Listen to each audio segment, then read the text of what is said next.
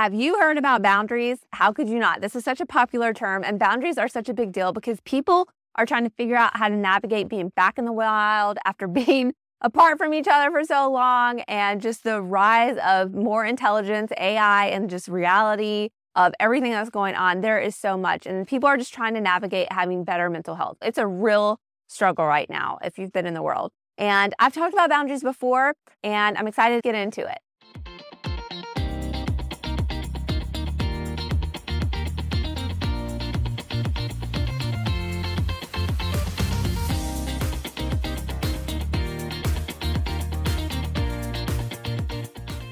Thanks for listening to the Thought Vault podcast today, everyone. I'm your host, Emily Vermillion. I'm a certified Christian life coach, and we are unpacking 3 essential steps that Jesus actually taught us on how to unclutter our mind, find rest, and achieve a more balanced lifestyle while having boundaries.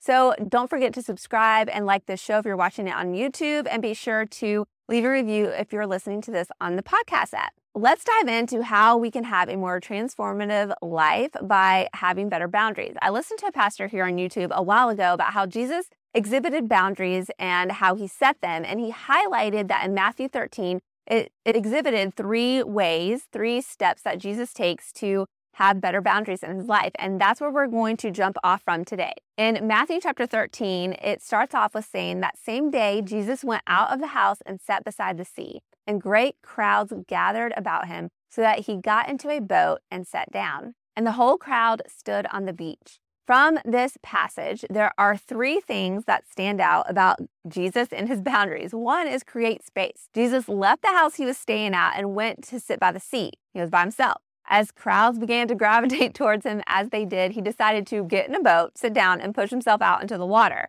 And a crowd gathered, and Jesus was speaking with this space apart, physically, mentally, and spiritually. He was setting himself apart. And from a personal experience, I am an introvert at heart. I'm an introvert extrovert. I can be extroverted, but in my heart, to recharge, I am introverted. And I was notorious as a kid to be in my room. So I would be at school, be charged up all day talking to people. And so when I got home, it was like, hi, Mom. And I went immediately to my room. My mom quickly learned that she would have to ask me about my day at dinner time, because right after school and having to engage for that many hours, I was done. And if she pushed me, how was your day? What did you do? I would get so ill, and I would always get in trouble. One of my children went to their room, and we have a little baby toddler too, who wants to be involved in everyone's life and in everyone's stuff. And so it's hard for the 2-year-old to leave anyone alone. And I was in the kitchen cleaning up, and I heard the older child saying to the 2-year-old, "You need to leave me alone. I want to be by myself right now. I need alone time." And of course, before I went and fixed the situation, helped the situation, I was just smiling to myself because I was like, this was so me. I was the oldest. I had 2 younger siblings. And yes, having little people afoot and always wanting to be in my business was such a bane of my existence then. But it's good to know what you need, right? And this is something that Jesus exhibits.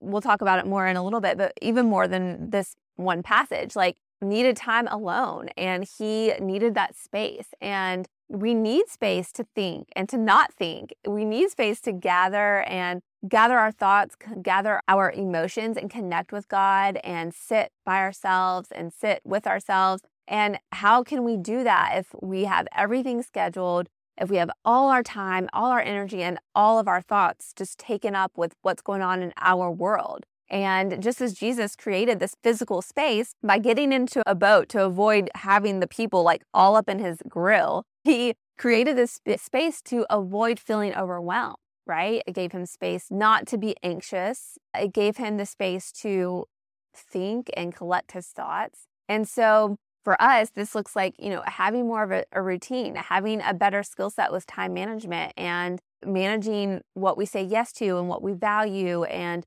prioritizing certain activities in our life, and really asking ourselves the question, does this really fit into what I want for my life or not? And it's so easy to just get caught in the wheel and becoming this cog in a machine of our life that we've created. But it's okay to take a step back. It's okay to pause. It's okay to feel differently and change your mind. And what God exhibits is that we have to have a healthy guard for our own space, our own thoughts, to sit with ourselves. That's very important, to have a healthy relationship with God, especially, and in turn be able to have enough ability to apply the love and what we're gaining from our relationship with God to ourselves and to really take that in. It's easy to not even pray for an entire day or week because you're just so busy. So having space, create space, that is a boundary tool. You need to implement that. And to plug myself, I do want to plug myself because healthy mindset, time management, navigating how to expend our limited resources is a practice. And I actually have a course called Calibrate Your Compass, which this is what the resource is all about. It's all about building out a healthy daily life so that you have more margin in your day to actually live your life more fully and more contently and more on purpose. And so there's a link to that course in the description. So go check that out. Super cheap and you have access to it for the lifetime. Okay, so the second thing is make sure that you are heard. So Jesus set a healthy boundary for himself and then decided to share what was on his mind. So he's out in this boat, sitting down, and naturally he has a prompting because he knows that God is calling people to him to hear from him. And so there's this crowd forming and he thought, here's a time to say what I'm thinking because I'm filling myself with what is needed, what is truly nurturing and sustaining, which is being in the presence of God and being still and gaining from that, gaining wisdom and discernment from being still. So then he decides to share. So they gather and he's heard. He's heard because people trust what he's saying. He physically uses the water that he's sitting on in the boat to just project his voice out onto the beach. So the crowd gathers on the beach, and most beaches are like they dip down at the water. So I just picture it being like a little mini amphitheater. And he's out there on the boat and he's sitting and he just starts giving them what the people want, and that's to hear from him. And he has things to offer, obviously, which is why they've gathered there. When we're setting boundaries, we're with ourselves, physically, mentally, spiritually, we can communicate better. And what more of an impact do we have on those in our life and in our life than to be able to communicate effectively?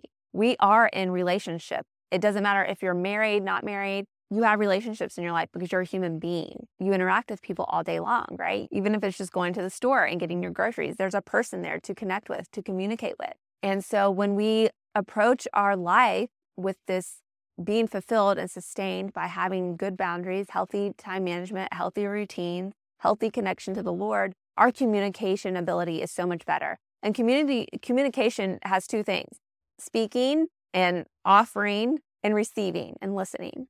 So when we are more still, when we've created good balance and boundaries, we can listen better, we can receive more and be able to make better connections and better thoughts and better purposeful words to then communicate out. And you also are so much more in check with your ability to self-regulate. When you are overwhelmed, taxed, stretched way too thin, your reactions are that way too. You don't have time to think. You react in your emotion. You respond with quickly. And sometimes Jesus would hold his response. Sometimes he never answered. He would just ask a question back to help that person have more abstract thinking and be able to think on their own, answer their own problem by him asking a thoughtful question. And I love that because as a coach, that is like my main goal, is to ask good questions because people know what they need to do. People know what needs to change in their life because they're the ones in their life.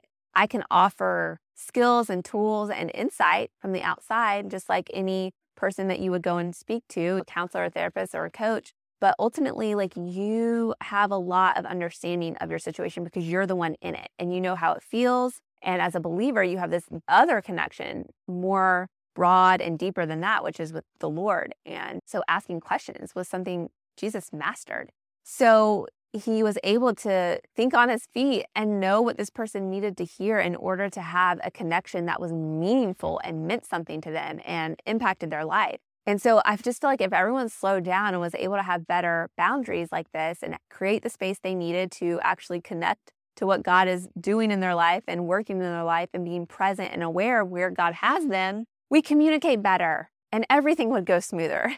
Communication is a key to life, period. The end. One thing of note is that he was sitting down in the boat, so he was approachable and he was connecting in a way that would help the crowd feel more connected to him. When we are going through conflict or strenuous times, or simply just at any point when we are communicating, it needs to be well received, right? Like, what's the reason to put in the energy and the effort into it if it's not being received? Like this podcast right here. Why am I putting so much effort and energy into it if people can't understand what I'm saying or receive what I'm hoping that they gain from listening? So we must have an understanding of our listener. And this is where prayer comes in, and relying on God's presence. When we gain the nuance to how to approach what is needed in the circumstance that we're facing, we're able to be heard when we have created space and we are focused on our communicating and how to go about it. We can't be heard if we're in a reaction mode from heightened emotions or circumstances. We can't expect much if we are always tapped out, which leads seamlessly to this third tip that Jesus exhibits in establishing boundaries, and that's rest. Jesus sat down because he wasn't in a rush. He was resting in the space that he created, making sure that he was heard. And similarly, it's important not to rush through our life, right? What are you trying to teach? How are you communicating? What is the purpose of what you're doing? By creating space and making sure that you're heard, you can rest in the wisdom of God and feel fulfilled. The best days that I have are when I feel like I've been productive in what God is wanting me to focus on. And that fills me up. Like when I get done doing recording my podcast, I have so much energy because I'm energized by feeling like I've fulfilled something that God has called me to do. And I feel that way when I interact with my kids and I help them have moments in their day that improve their life and nurture them and guide them. It's so fulfilling. So when we rest, you are able to glean more wisdom, not rush to the next thing, really embrace what you're doing, give it the attention and the effort that is needed, because resting means to slow down, be with God. That's why God called for people to exhibit the Sabbath, because he knows the importance it is to recharge. And just like I mentioned earlier, as an introvert, recharging for me is being in solitude. And that looks different for many people. And how do we recharge? And are you allowing yourself to recharge? It's just the thing you always hear, like you can't pour from an empty cup. What type of fruit are you reaping if you're constantly pouring from an empty cup? If you're not filling back up, if you're not creating rich soil for your life, you're not reaping good fruit from that. Are your relationships healthy? Is the output of your work even good? Is it worth it? So if you're not taking the time to be recharged, and as believers, that means spending time with the Lord, being in prayer, resting, ruminating, meditating on God, then you're not producing things that are worthy. And that makes you feel bad. That makes you feel less than. It makes you feel like you're not doing much. And that's how you go to bed at the end of the day. So many moms will say this is, I feel like I've done so much today, but at the end of the day, it just looks like the house is a wreck. I got nothing done. That's a sentiment of a lot of moms, especially with small kids. And it's that feeling. It's just like, I've done all these things. I've been spinning my wheels all day and got nowhere. That's the type of life you're living when you don't rest, when you don't exhibit this type of boundary setting. It's so important. We have a refuge in our relationship with God because it gives us rest. It's like calling your mom and hearing her say, it's going to be okay. It's coming home after a long day to your house and it being a refuge for you. So making time for rest is a priority because it's in the stillness that we make the most connection to what we're going through, or realize the sweet lessons and the wisdom or the direction that we need to take. It gives us the ability to have God-like epiphanies and solace and fulfillment. We need rest from work. We need rest from chores and house projects. Can I get an amen? Rest from others, rest for our soul. Prioritizing rest is a practice boundary. Jesus exhibited this boundary, setting principles throughout his life as seen in so many different instances in the Bible. One example is when Jesus withdrew to solitary places to pray. He did this more than once. He did this often. Like in Mark chapter 1:35, and rising very early in the morning while it was still dark, he departed and went out to a desolate place. And there he prayed. And Simon and those who were with him searched for him. And they found him and they said to him, everyone is looking for you. And he said to them, let us go on to the next towns, that I may preach there also, for that is why I came out. As I'm getting older and wiser, I'm just realizing how much more fulfilled I am when I work to pursue being like Jesus. Jesus knew how to live life well. He didn't have anything, right? He only had what people offered to him. He didn't have a house. He didn't have cars. He didn't have a huge savings account. He didn't have 50 different jackets to put on. He didn't have 100 pairs of shoes.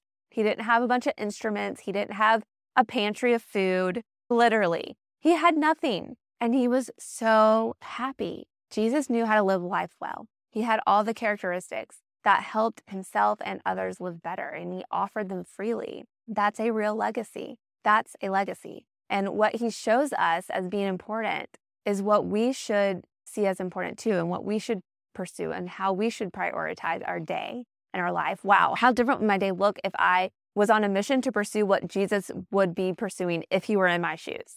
That's a wild thought. But if Jesus were in my shoes, what would be happening in my day? If my normal day was happening around Jesus, now he's in my shoes, what would he do? I love the little acronym from my childhood, what would Jesus do? Because I honestly do use that all the time to help me respond to things and deal with life. And it's just such a perspective. It's such a perspective. What would Jesus do right now?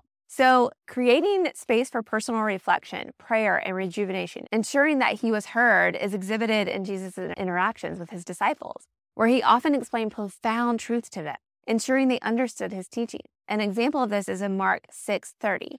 The apostles returned to Jesus and told him all that they had done and taught. And he said to them, come away by yourselves to a desolate place and rest a while. For many were coming and going, and they had no leisure even to eat. And they went away in the boat to a desolate place by themselves. Connecting with others and having the time to have something to bring to the table is some of the best stuff about life. Having those conversations. One of my dreams in life is to be in my 60s in Europe at a villa with my whole family. I'm thinking my parents, my husband, my children, they will be adults there. I potentially could have my grandkids there. And we're sitting outside in a summer night, and we have good food, and we're sitting under like those patio lights that are hanging, and we are just laughing our butts off. We are talking about all kinds of stuff. Politics, what we're eating, what we're doing the next day, about a book someone read and this crazy thought that they had, and just laughing and just loud banter. That to me is just a vision I want so badly to come to life one day. And connecting with others that's that communication. And if you've been listening to any of the commentary about what's going on in the world, one term that you're going to hear is echo chamber. Today with social media and capacity to talk to thousands or listen to thousands of people, it's so easy to get lost in a sea of groupthink. Often in the capacity that I work as a person with a podcast on social media, as a life coach, just being in this type of influencer world, even though I'm not like a traditional influencer, that's something I get caught up in so much. Is your whole news feed is just like all the same thing. It just sounds like there's just one voice out there, right? And it's not life-giving. It's not life-giving. And that's one thing that I've been so pursuant at. It's like, I want what I share to be life-giving. And the only thing that's life-giving is the truth that God reveals to me and the life experiences that I've had that he's afforded me to gain wisdom from. And connecting that with people is what is so fun about life. That's like the best part of life. It's like making memories. Collect memories, not things. I used to have that as a quote on something. I can't remember, but I love that quote. I'd much rather collect memories than a bunch of tchotchkes. And so scripture is life-giving. That's that whole scene I just painted. That soul nourishment is what the scripture offers. Spending time with the Lord offers. Jesus set healthy boundaries by knowing when also to say no. It's to go back to that point. It's rare to hear something original. And that's what's so life-giving about scripture, because you get original thought. You get original words, original connections to what's going on. You're not lost in this echo chamber of your mind. So much of our day is repeating, including what we think. And so when we read scripture and we connect with the Lord through prayer, it's like new life, new thoughts, new words, renewing our mind day after day. The founding verse of this whole thing I'm doing, Romans 12:2. It's the whole reason I'm a life coach. I want to help people renew their mind. and transform their life because of the truth of God, because of Scripture, because of their relationship with the Lord. That's what sets, I guess, my stuff apart from secular life coaching, is because I'm here to help you focus and align your life with the Lord, because that is what is nourishment. That is what is fulfilling, and that's what brings contentment. So, and that's part is, furthermore, Jesus does teach us how to say no, and he sets healthy boundaries with no and when to say no. In Mark 1, chapter 1, verse 37, when he declined to stay in a place where people were looking for him, they wanted to come and talk, and he was like, no, I've got to move on because I've got to go to this other village and preach. And when he healed the one leper, he healed the leper and he said, go and don't tell anyone that I've healed you. Because he's not prideful. He's not here to boost himself up. He was here to simply serve and teach and be emboldened in what the truth was and give that to people, because that's what people are seeking, is truth and purpose. And God is the answer to that. And knowing when to say no, knowing when that's not what I'm supposed to be focused on right now. I'm the worst at shiny object syndrome. It's like, I'm so multi-passionate, and God made me that way, and I'm thankful for it because it keeps me learning and engaging in the world that I'm in. But it's very challenging to see things through, see things to the end. So I'll get all these ideas and I'll go full force, and then I get another idea from that idea and I go full force. And then I've got a bunch of full forced ideas started, but not an end point. And that speaks to my journey with the Lord. He's trying to sanctify me through this. So learning to say no is a part of that. Learning to say no and have the obedience and the discipline to say, no, that's not where God needs me right now. This is what I need to focus on. No, I don't need to sign my kids up for something else, because we don't need to have our schedule like that. We need rest. We need space. We need to be able to communicate effectively. And if we're constantly going and moving, we're not even connecting as a family. We're having no communication as a family. The central point of me being here as a mother, God gave me children for a reason. We have to have enough discernment to see and to know when to say no. And that's definitely a boundary setting skill, and one that many people need to learn, because we get caught so much up in what this world wants us to have and do. And it's so sick because it's such a distraction from God and his nature. And ultimately what would truly bring us an understanding, fulfillment. So many people are lost. I don't know what to do. I don't know where my life's going. Why is it like this? And it's just get still. Create space. Say no to things so you can have the capacity with the resources that you have to do what you need to do. And that's just the beauty of the Lord and him working in your heart and in your life. Boundaries are a part of our life because they should be, and Jesus exhibits these boundaries. And we just went through some examples, but there's a lot more in Scripture. And I hope this conversation helped you. I hope that you have a understanding a little bit more of what God means by the way he's lived and the way he showed us to live and what should be important and not. It helps us to have a living example of the right way to do things. And I love that about being a Christian, because we have that example and we can reference it as much as we need to get it into our stubborn minds, how we can change and really transform our life and orient our nature to be more like Christ. That is truly life-giving. And having similar boundaries that God set and exemplified in his life here gives us so much hope for our future, gives us so much nourishment for our soul, gives us original thoughts and original understanding and connection. And that's a legacy. That's a true legacy that we can pass on. That's a true thing that we can leave this world, an impact that we can make.